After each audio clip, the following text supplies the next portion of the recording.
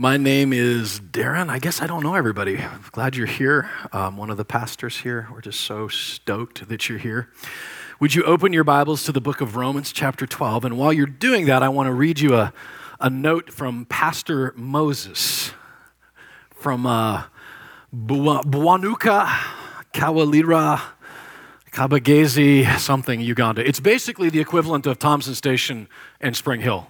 They kind of morph together, so this is like the line. But this is what he says to us. Pastor Darren, thank you for you and the entire Conduit team that has worked hand in hand to see that they raise money for the construction of Bwanuka Pentecostal Church. Here's what he's talking about. Sidebar, your mission pastor has got a spiritual gift of selfie taking. I don't know, is he in here? Oh, there he is. And for a guy that has literally zero social media presence, it's kind of a waste of a gift. Think how good he would look on Instagram with this skill. But it is something they don't teach you in Bible college, but these days you got to be able to take a good selfie with your team. So that's inside the Bwanuka church right now. This is the external from it. If you look behind it, you see the bricks. Boy, our projector it needs work, doesn't it? We spent all the money on these buildings. We don't have any money for a projector. And you love our moving lights here. They move when the vents turn on. Behind it, they're making bricks out of the ground, straight up. Like that's how they. Like, can you imagine that in Thompson Station? You buy a house, you start digging up your yard and building bricks. But that's how they do it. But they still need a foundation. They need a roof, and there's going to be lumber involved. And so we sent $12,000 to them this week, or $13,000, that will begin the construction they need for that. And that little building on the side over there, the wooden one, that's the school. There's 3 rooms in there, and they've got a preschool in there. And they would love to wait until they had bricks, but why wait when you can start now? So that's what's happening. So we sent money to him, and so here's his message to us is, and this is English as a second language, with the King's English all combined in one. So there's some run-on sentences here. I'm going to just read the last one. We love you, Pastor Darren, and the entire Conduit Mission Church, which we don't call ourselves that, but people around the world do. It seems to stick over there. Please send our regards to the people that make things happen here in Uganda. More people are getting to know God more and more, and they're giving their lives to Jesus Christ, the Lord and Savior. We are surely blessed. Thank you, Jesus Christ. That's from Pastor Moses. So when we go next year, not only will there be a well, which is already there, we made the decision early on that if we're going to have to choose a building or a well, we'll choose the well first because there's health concerns with that. But next year there will be a building there for him that we'll get to see along with the others. And I would like to say, how many were here for the Mission Summit last week? I know it was a hot weekend. This is a good reminder to turn off your phones. We had an amazing time outside, and I just want to tell you that Joey kind of saw a little bit of it, but this past week we sent $108,000 to our mission partners. This represents a couple months worth of work. It wasn't like you rained money last week. This involves, so in Haiti, somebody rolling deep, you know what I'm saying? But to be clear, especially if you have an experience in church work, there wasn't like some giant check in here to put this over the top. This was the work of a lot of people. So in the 42,000, there's 30,500 that's going to buy the land for the school in Haiti. So Dennis and Joanne, their daughter leads a thing called Restore Haiti that sponsors the kids. So we're actually bought this other piece of land, and now the school is going to be owned completely outright, and they'll start the construction on it. So that went down this week. It includes $7,000 for rebuilding some homes that were destroyed in the hurricane. I believe between Restore Haiti and Conduit, that takes us almost to 50 or 52 houses that have been built. And not just plywood tents, like houses, like with foundations and stuff. $32,000 for Uganda included the money for Moses that I just shared with you. It also includes $8,000 to finish the payment for getting Lawrence's building done. And then we put $12,000 in that to take care of pastors' salaries, 4 pastor salaries for the next year. So that's all was sent this week. And then, just for fun, we have already distributed $34,000 to the missionaries. So Pickett's in Iraq, Juilliard's in Guatemala. We distributed that this week as well. So glory to God for that, right?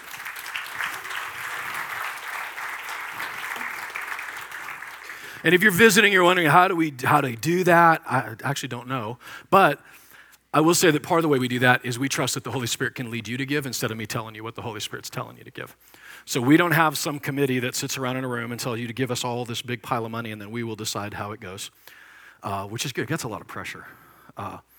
We just say, hey, you know what? Juilliards are here. They're fighting on behalf of battered women in Guatemala, rescuing them. Does that resonate with anybody? What would you do? And by the way, none of this money includes any of the money that you guys have personally given to Juilliards or whatever up front. So this is all just happened to come in. But my point is by letting the Holy Spirit do that, it turns out you give more, not less. And it turns out that it's always been the case. He's always provided our needs locally. I have 8 years worth of anecdotal evidence that it works, that I'm not, when I say, hey, do you want to give to this? Our monthly load here at the church still gets taken care of. We have nothing to fear. So anyway, I just wanted to give you an update on that. Have you found Romans 12? Because if you have not, that is your fault. You had like 20 minutes to find it, so. And I didn't even say Habakkuk. Romans 12. I'm just going to read to you verses 1 through 8. Therefore, I urge you, brothers and sisters, in view of God's mercy, to offer your bodies as a living sacrifice, holy and pleasing to God. This is your true and proper worship. Do not conform to the pattern of this world, but be transformed by the renewing of your mind. Then you will be able to test and to prove what God's will is, his good, his pleasing and perfect will.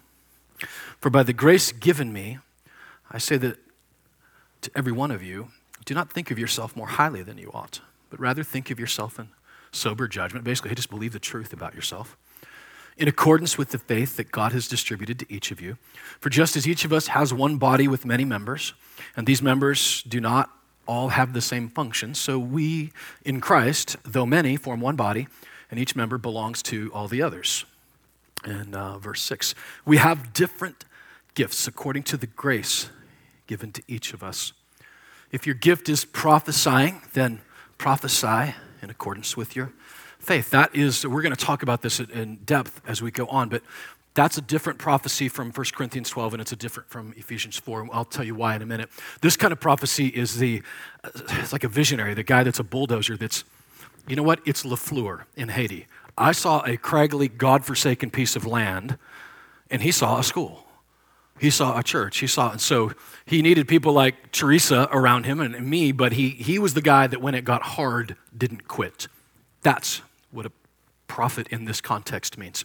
If it's serving, then serve. And in our context, that we call that, are there children in here? That we call that the VP of getting crap done. That's what happens around here. My wife is that. Bob and Carol Carlion, are you in this service? They're here. They're busy working right now. They get stuff done around here. That's that kind of a ministry. They've got lists of things to do. And if you're married to one, you have a list as well.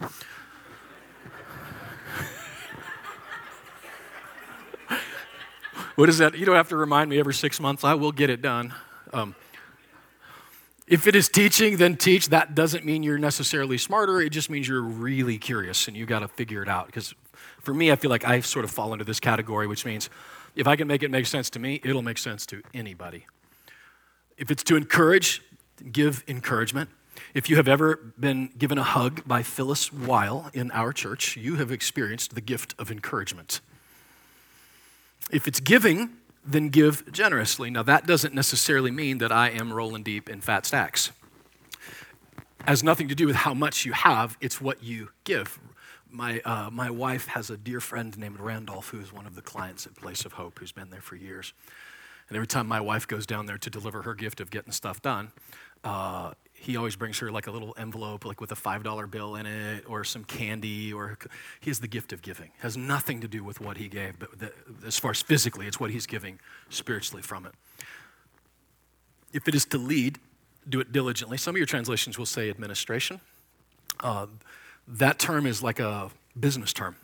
It's an administrator. It's spreadsheets, it's numbers, it's making systems and policies and procedures. It's the gift of administration. And if it is to show mercy, do it cheerfully. That is not a weakened, like someone trips and falls and you go, oh, poor baby. Mercy is, which Holly wouldn't do. Holly would laugh, right? Yeah. Sorry, she does not have the gift of mercy. No, Do you remember how surprised I was, Shannon, years ago when we did a little spiritual gifts test and I scored like nothing on the gift of mercy, and I was like, wait, what? A little dose of self-awareness for a 30-year-old Darren. The gift of mercy is not about weak. It's running to someone when they're in trouble, not away from them. It's a running toward the problem. Like when David Christopher runs into a burning house which happened at Berry Farms, that's the gift of mercy. It didn't occur to him not to go in there. He's delivering that gift to get it happen. So does this make sense? There are 7 of these gifts. 7 in the Bible is the number of perfection. 7 is the number of completion. 7 places that Jesus bled from, 7 days in which the world was created. 7 is a number that is not there by accident. And in these next few weeks, we're going to talk about the power of these 7 gifts. They're the power of us to get things done. They're the power of us to know that we belong, the power to know that we matter, and they're the power to change us. So let's pray about these things. Heavenly Father, I pray that always that when we're communicating your word, that it's you that is communicating. I pray that you'll communicate in spite of me, and that your spirit will be alive and real to us.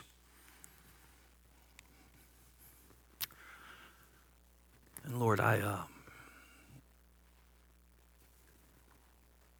just ask you, you said that your word would be a lamp and a light, and that's my prayer today, God, that it would be that, a light for us. It's in Jesus' name we pray. Amen. This is kind of awkward because you guys know, you've been around so you can vouch for me. I really don't tell that many music business stories, am I right? Every once in a while I'll pull one out. But this morning, I had a bunch of these stories, and in walks, you're not supposed to do this either, but Ian Eskelin walks in, one of my first clients ever, back in 1994. We were both younger, and yeah, I know. Do you guys remember a band called All Star United? Yeah. I spent a lot of time apologizing on Mondays for that. I'm like, oh wait, he set his keyboard on fire? Oh, I am so sorry. I apologize. Fortunately, these stories do not involve you. At least they won't now. I'll save those for the 11 a.m. But I found myself as an artist manager, which is really a hilarious phrase because an artist manager is kind of a misnomer. I'm not telling anybody what to do. If you're a drummer, your whole reason you're a drummer is you don't want anybody to tell you what to do. So I was more of an artist suggester. But one of the privileges that I got, of the many, not the least of which was All Star United, to work with over my life was a band called Cutlass that literally had no business succeeding at all. They got signed on 9/11, the morning of, and I think that everybody was so out of sorts that the record label guy just signed them, and then realized later that, oh, these guys are like 12 years old and they suck.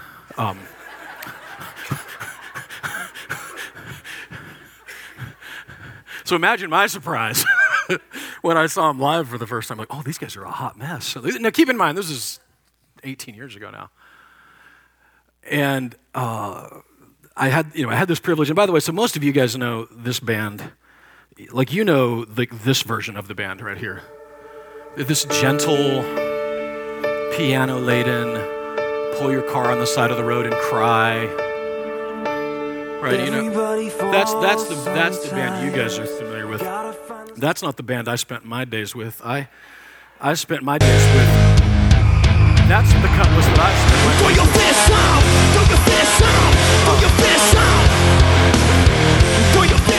with. So you can see why I can't hear, and why I have so much gray hair. I only bring that up to say that I learned a lot in my years as a artist representative. I made a lot of promises that someone else had to keep.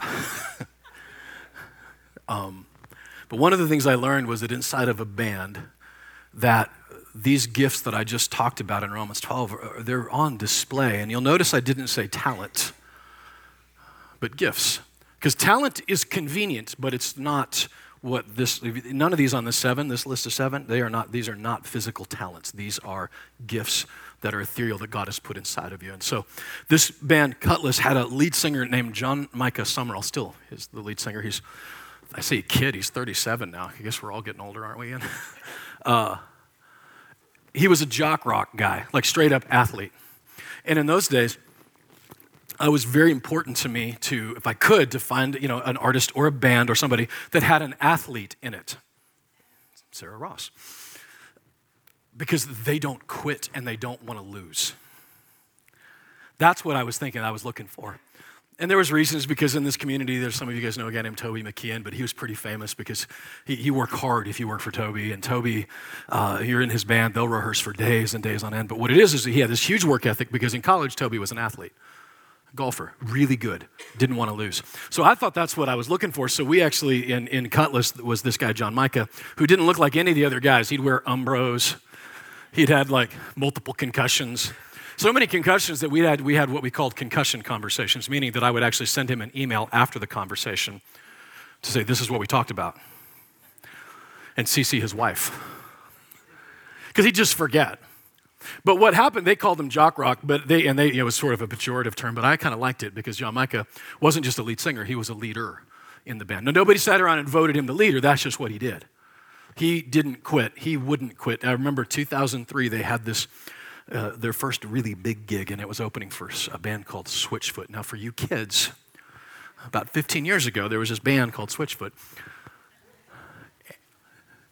They're on their way, it's New Year's Eve, and they are sitting on the side of the I-5 with a blown turbo in their 1985, whatever, Silver Eagle bus, and about a $10,000 bill and a bunch of shows waiting on the East Coast. They're 22 maybe at that time. I mean, this is an overwhelming feeling for them. But you know what happened? They made their shows. They got into two vans. Now, you might think this might not sound as intense as it is. They climbed into two minivans. We're talking musicians who smelled questionable. Into minivans, strapped everything they could to the top of their cars, and drove 2,000 miles to get to Nashville in like a day or two, got into the van. They actually owned a van and trailer, which meant they were taking a step backwards, and got into the van and trailer and made the rest of these 15 to 20 shows happen. We referred to that tour from henceforth as the Gates of Hell Shall Not Prevail tour. Because that van blew a transmission. That van involved me in the middle of my little Franklin house at the middle of the night calling, trying to, you know, in Christiansburg, Virginia, there is a cab company, it turns out. It's a guy that I woke up at 2 a.m. who was like, well, heck, son, I got a van out back. I don't have enough to put that many people in. So he pulled up to pick up these guys on the side of the road with a blown transmission hooked up to a tow truck in a cargo van with a mattress in the back. Hand to God, true story. He was either a serial killer that had just hit pay dirt, or the point being, they didn't quit, and they didn't quit because John Micah wouldn't quit. And I know this because I represented other bands that I won't say names, but one band I represented that when their van broke down, they would actually literally make a campfire on the side of the road, cook hot dogs, whatever they had, and just hang for a while, miss whatever show was necessary, because they didn't have a leader in their group that would drive them to get there.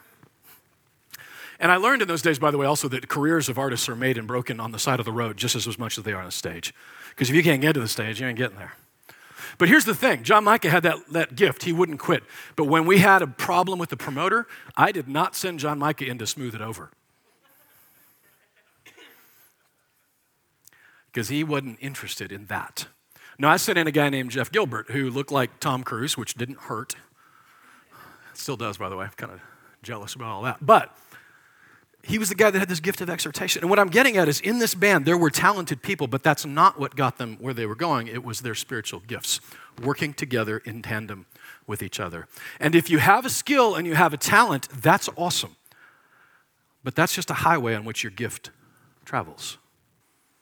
I learned in the early days that being a communicator and a teacher are not necessarily the same thing. For those of you that sat around, Swains, I sat around in the early days of Conduit when we're over at the high school and I'm trying to figure out how to be a teacher. I had a gift of teaching but no skill of communication, which meant that I thought a lot of things were interesting that weren't. That's a skill.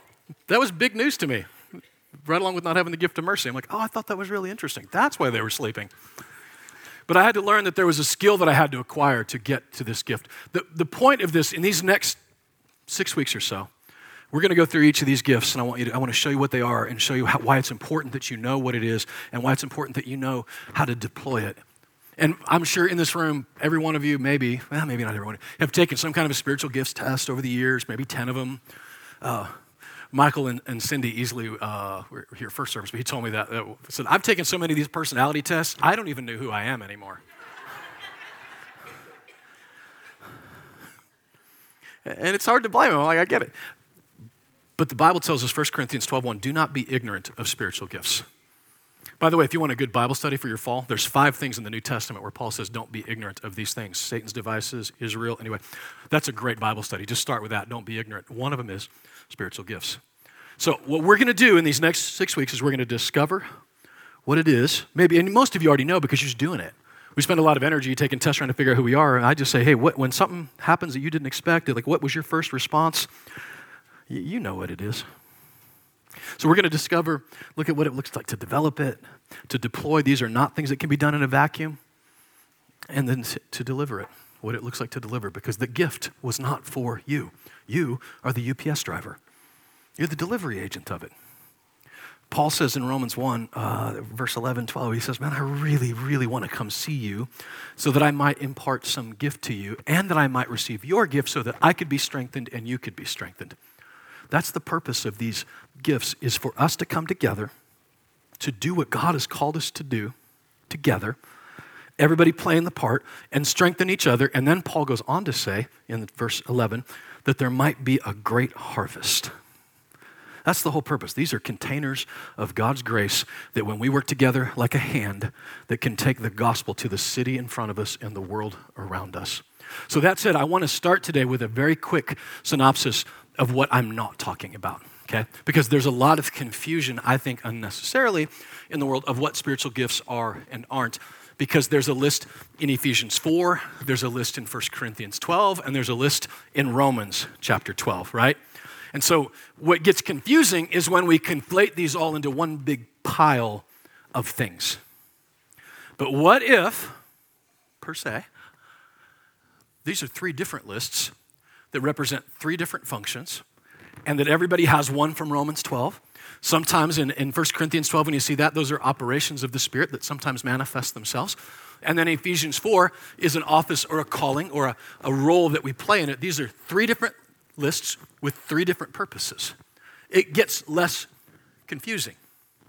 So when I look at it that way, and I see Ephesians 4, he says that Christ's gift to the church was the apostle, prophet, evangelist, shepherd, and teacher. Apostle meaning sent one. A sent one goes where nobody's inviting them. When LaFleur went to Haiti, nobody invited him to go. He just went. When I go to Haiti, someone invited me. I ain't an apostle.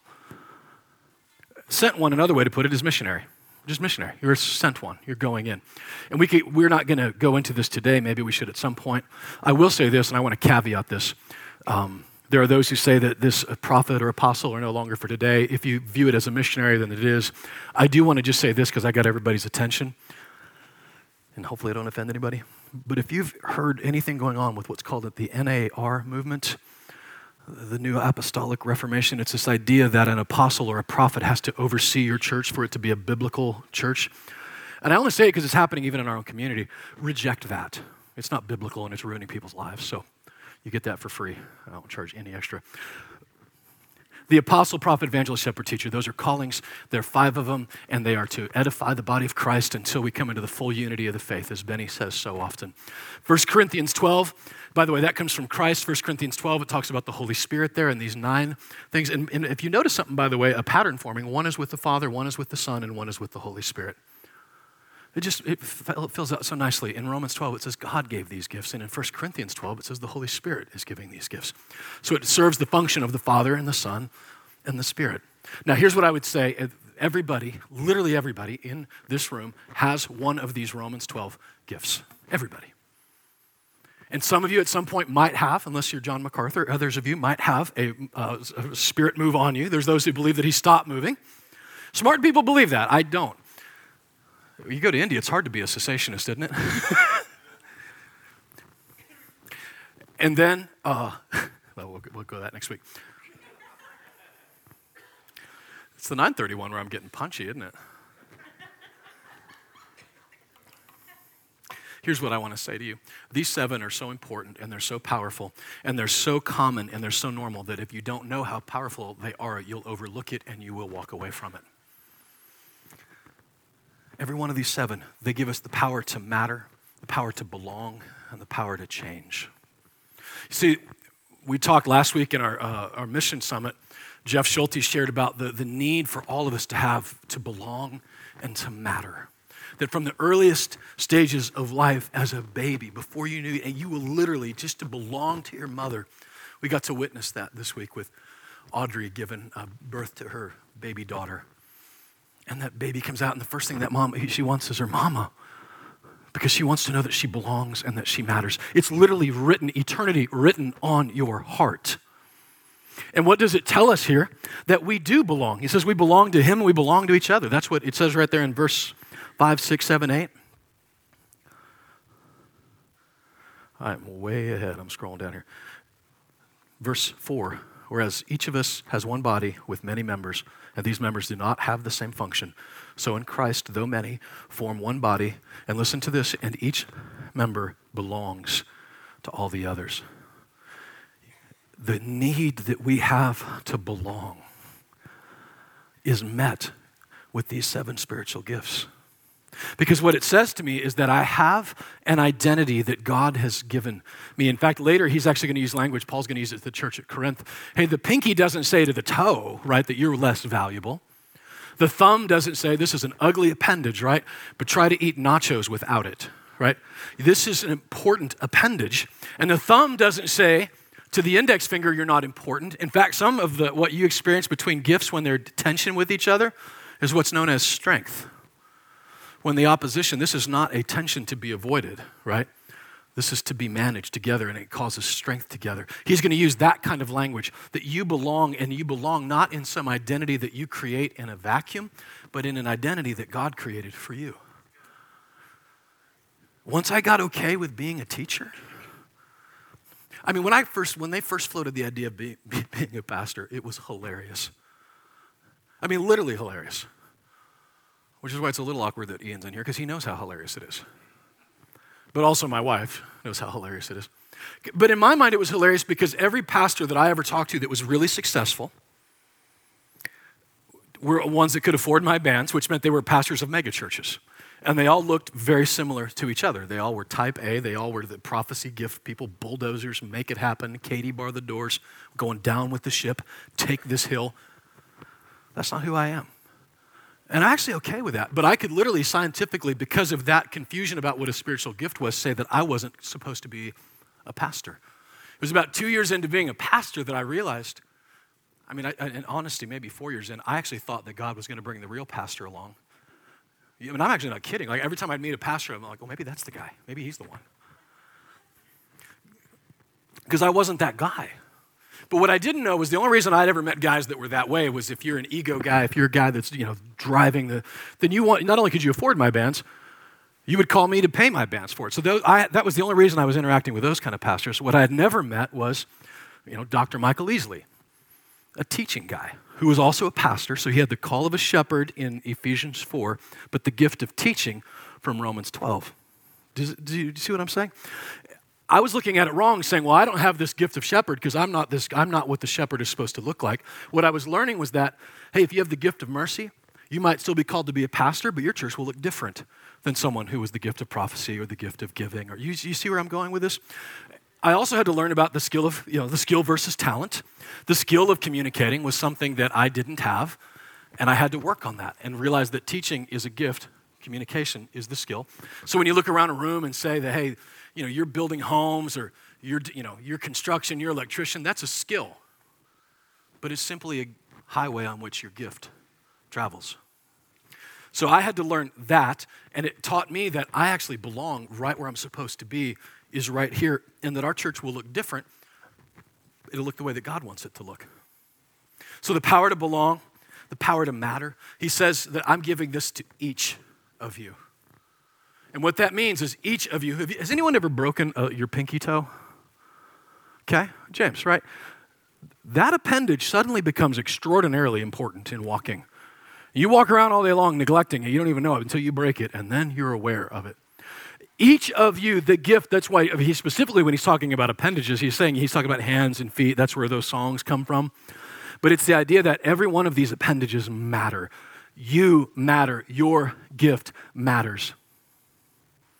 And of course, it gives us the power to change. That's what he says in Romans 12, that, hey, the way that you walk into this and figure out what your gift is really quite simple. Offer your life as a living sacrifice, holy, pleasing. This is your spiritual act of worship. Then you will know what his will is for your life, his good, perfect, pleasing will. And then he goes right into the gifts. That's what he's talking about. Your will, your pinky, your whatever, is you being defined as a teaching, a prophesy, a giving, a mercy. Those are all coming together. He's saying that's what, when you offer yourself to him, say, I'm just, whatever you have created me to be, I'm going to be that. I'm going to be the best that I know how to be. That it gives you the power to change.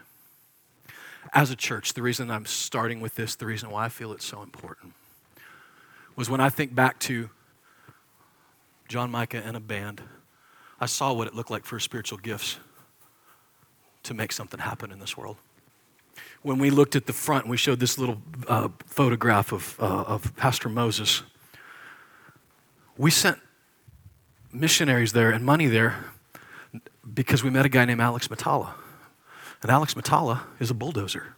He's a prophecy guy. He's a vision guy. He knows not only where the next church is going to be planted, he knows where the next 10 are going to be planted. He's already got people lined up for it. He sees what can be. So if you're a gift of mercy person, we haven't been choosing them to lead the charge, but let me tell you what, you need a gift of mercy person to come alongside that. Because you think, I mean, we all know this with the Swains, like you think that LaFleur hadn't hurt some people's feelings? He's a bulldozer. He needs somebody with the gift of mercy beside him to say, ooh, you might want to back off of that one. He needed somebody with the gift of administration to say, hey, there's a lot of money flowing in here right now. We got to make sure this is all being spent responsibly. And those are all important gifts, and they all come together with it. But we started with that, just like I started with a lead singer who was an athlete. We started with a missionary who was a visionary, and it's amazing what happens from that. And then even in our own local church body, me just staying in my lane. I mean, David Shindell, I hate to project what gift someone does or doesn't have, but let me tell you what I know about David Shindell. When someone's in trouble, David runs to the problem, not away from the problem. When someone's in the hospital and sick and hurting, I mean, just full disclosure, I got to muster up the courage. I'll take a deep breath right before I walk in, okay, here we go. Not David Shindell. He is running into there. There's a gift that he has that I don't have. There's a gift of having someone with administration. I mean, Mo administrating things and making things happen around here. And then when I finally released my beautiful wife into her gift of getting crap done. Now, keeping in mind, sometimes she didn't wait to be released. She saw it needed to get done, and she just do it because that's what people with that gift have, the gift of service, the gift of moving. And she moved forward, and the room you sit in right now is because I finally shut up and stopped being arrogant and let my wife lead in that way. You guys remember those early days? I'd hold up those $10 chairs and say, we don't want you to be comfortable in here. We want you to go to the world. And then the chairs started cracking and falling. It looked like a nursing home in here. It smelled like one. My wife has a talent for interior design, but her gift was getting it done. These are recruiters, by the way, collaborators. She doesn't do it alone either. If you've been around, you know that you've got jobs like Bob and Carol. There's jobs getting done. My point being that our church family is getting stuff done because of the power of these 7 gifts. You in your own life get stuff done. When you finally take a step back, and what does he say? Don't think more highly of yourself, but don't think more lowly of yourself. Just think soberly. You know, when you're drunk, you think a lot of stupid things. You think you can do a lot of things you can't do. The Bible says, hey, think soberly. Just be honest with yourself. This is what you can do. And when you step into that, the body of Christ is better, this church is better, your life is better, and there's a great harvest that awaits. Because you can use these gifts, by the way, for yourself. Does anybody in here have a work car or a work phone? Those are getting rare now, right? Oh, Adrian, yeah, officer, he got him one. Okay, you can drive that to Kroger, but you're hired to drive it, so you're allowed to. It's part of what you're allowed to do. It's part of your job. You can use your company phone, but that's not what the purpose was. The purpose was to do the job of the Brentwood Police Department. So if all Adrian does is run to Kroger into the pool with it, he is wasting the gift that the city of Brentwood has given him. If all you're doing is using this gift that God has given you on yourself, you can. God's not going to be mad at you. He loves you. But you're wasting it on what could be done in the kingdom of God with it. And by the end of this series, my hope would be that we can continue to release people so that a church could be led by leaders and administrated by administrators and taught by teachers and shepherded by shepherds and everybody being released into their gift. That's the power of the 7. I had a video that I didn't get to play because apparently I don't have the gift of a computer. Micah Heslop, Jeremy recorded a little video of him saying his memory verse. Micah's just 3 years old? 4, oh man. Saying his memory verse. By the way, the reason that you saw Jeremy in here, the reason Jeremy went back and started volunteering with the kids was he saw his son do this and say, I didn't teach him this. Someone else taught them this. You that have gone back there with the gift of mercy, with the gift of administration, with the gift of giving, and you are the ones that taught them this. You taught them a lesson, but you used your gift to deliver it. This kid's going to live forever. You understand that? Forever. He's going to have 40 teachers, 50 teachers over his lifetime. There's only ever going to be one first. And that first one is who taught him this. And he may not even remember that, but he's going to remember the lesson. And imagine what it'll feel like in eternity to be able to celebrate with young Micah, who will someday be a man, who will someday live forever. There is a great thrill in drilling a well, fresh water. There's a great thrill in building homes for those who are in need. And we do it unapologetically as a church.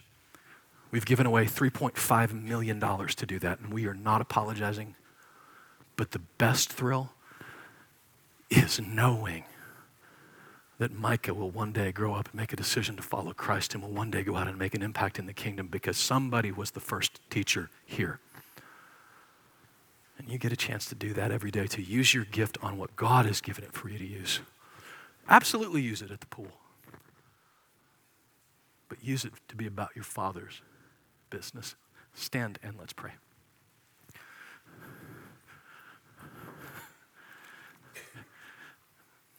Father, thank you that you have given gifts to men, and thank you for the price that you paid for them. And Lord, I'm just personally thankful that I finally got into my lane to do what I know that you've gifted me for. Thank you for guiding my steps. And for my brothers and sisters here today, I pray that those who don't know it yet will begin to move into that for themselves, for you, for the kingdom. And those that are already there, Lord, would you just empower more, grow and develop more and deliver more for that great harvest. We don't take it lightly. We're so thankful. In Jesus' name, amen.